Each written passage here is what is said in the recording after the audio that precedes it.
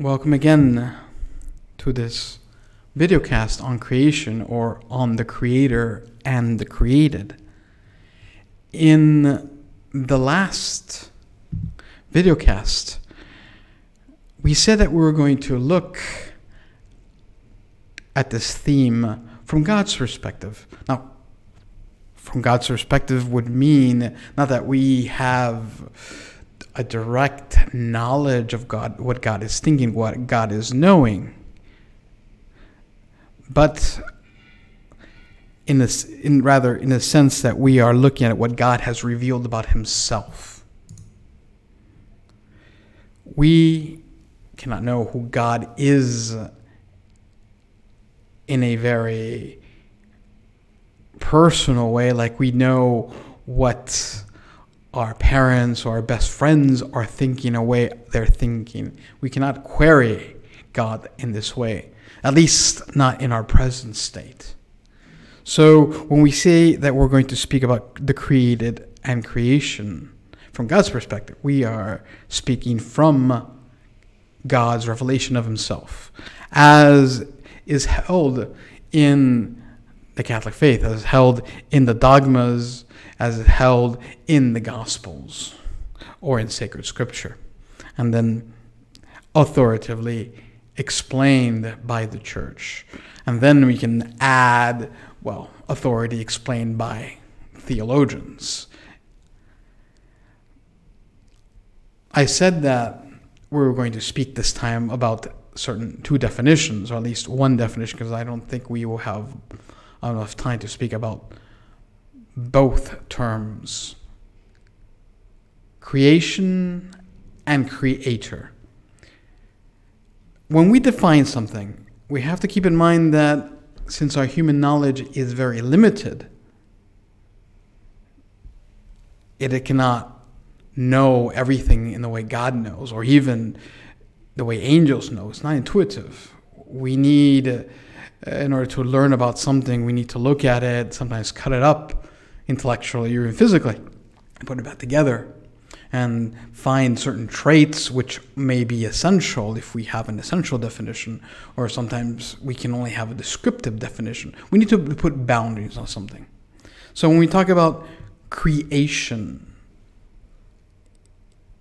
we're going to define it. We're going to put it maybe in a nice phrase at the end, especially of this videocast, but it does not say everything about the reality of creation. It cannot. At least according to our way of knowing. It doesn't make it any less true. If you were to ask a child to draw a map of Italy, he might draw a boot. It's not a false drawing. It's just not a very perfect one. In the same way, our knowledge is limited, and when we define something, it can be more or less vague, even though if it's true. It might miss some aspects. But with certain things, we can arrive at the essential traits, at the essential aspects of a definition. So when we talk about creation, we would need to go to the verb, to create. And in our experience, in our everyday experience, we use this word often. We talk about YouTube creators. We talk about the creation of ideas, of projects in art, in the plastic arts, to create a statue, etc., etc. So if you were look at any dictionary, you have many ways of using the verb to create. You can even create problems. There's the moral aspect of the word to create. However, if one looks at the etymology of the word, the history of the word, one sees that the verb to create comes from Middle English, being borrowed from Latin, but has, at least according to the Oxford Dictionary, it has a relationship to a creation from out of nothing, to a making from out of nothing, with a relationship to a supernatural being. So even the English word to create has at its foundation a relationship to the theological truth, to the dogmatic truth of God making the world out of nothing. So, the word to create and the word creation have this relationship, essential relationship, to the phrase or to the words ex nihilo, out of nothing. So when we speak of the creation of the world, not just of the material world, but even of the world as populated by angels, which are wholly immaterial, we are saying that before this act of creation, nothing existed except He who created everything. So before this creation, before this act of creation, nothing existed except God. The Greek vision, at least according to Aristotle, is different, because God in the end is just the final end. He's not actually the efficient cause of things. And it appears that matter, at least prime matter, the potentiality existed, and the world existed or was coexistential with God. According to the Christian mystery, according to dogma, this is not so. Before God created, nothing existed.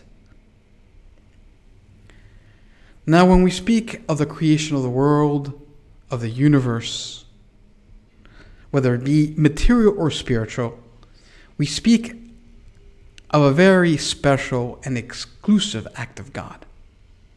The bringing into being of substances, of beings, according to their nature, according to their essential traits, not from any pre-existing matter or substrate, but due to the wisdom and the goodness of God, which created the world, the universe, not just the observable universe as modern physics would say, because that's what modern physics does. It looks at what it can weigh or test or see or somehow know through its instruments, and that's why it's limited to the material world. But philosophy and theology are not. So God creates everything, material and immaterial, from His wisdom, from His goodness, without any necessity from His part. God is not obligated to be God by creating. And we are a product of God's goodness, not of His necessity. This creation, therefore, is not a transformation from one thing to another. The artist Michelangelo looks at marble and says, the Pietà, I can create the Pietà from that. Or creation is not like the union of two gametes that become a new animal. There's pre-existing matter there. There's something there before, which is manipulated, which is used in a certain way to bring a new substance into being. And creation is not an emanation of God. It is neither that. That which is created is not a part of God. God doesn't sort of exude, He doesn't sort of drip His own being into other substances. God is in everything in a certain sense, but God is not everything, or not everything is not God. God causes creation. God causes material and spiritual creation into being. Creation is transitive and distinct. In the statue, we've seen that there's something of the artist. There's the idea, but there's this pre-existing matter. Creation needs a cause in order to be. It needs an efficient cause. God is nevertheless independent of what he has created. And pantheism, as we have been speaking about without naming it, is this belief that the universe is a part of God, or that God is like the substance and everything else is these accidents tied and attached to the substance. It is true that God's causality remains, in a certain sense, in the created, but the created is not part of God, nor is God tied to his creation. He is transcendental. He goes beyond it. Yet unlike the statue that comes into being by the work of the artist and continues to be without this intervention, oftentimes existing beyond the artist's lifetime, creation continues to exist because God's creative act is continuous, without which everything would cease to exist. So we tend to think of any sort of creation or the act of creation, the act to create something, as punctual, as we do it one time and it stays there. We draw a picture, we create a statue, we put together a project, and it's done. However, creation in the way God does it, or the way he has to do it in a certain sense. If you're not really putting necessity in God, but rather in order for the creature to continue to exist, or the species to continue to exist, then you need that God's creative act continues in a certain sense and becomes coexistential with the creature.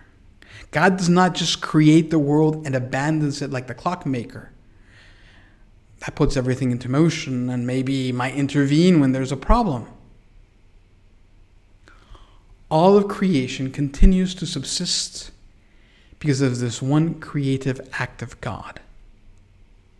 So creation, if we were to give a definition, is the production by a wise and good God of all material and spiritual substances out of nothing, that is from no pre-existing matter, and continues to conserve all creatures in their being.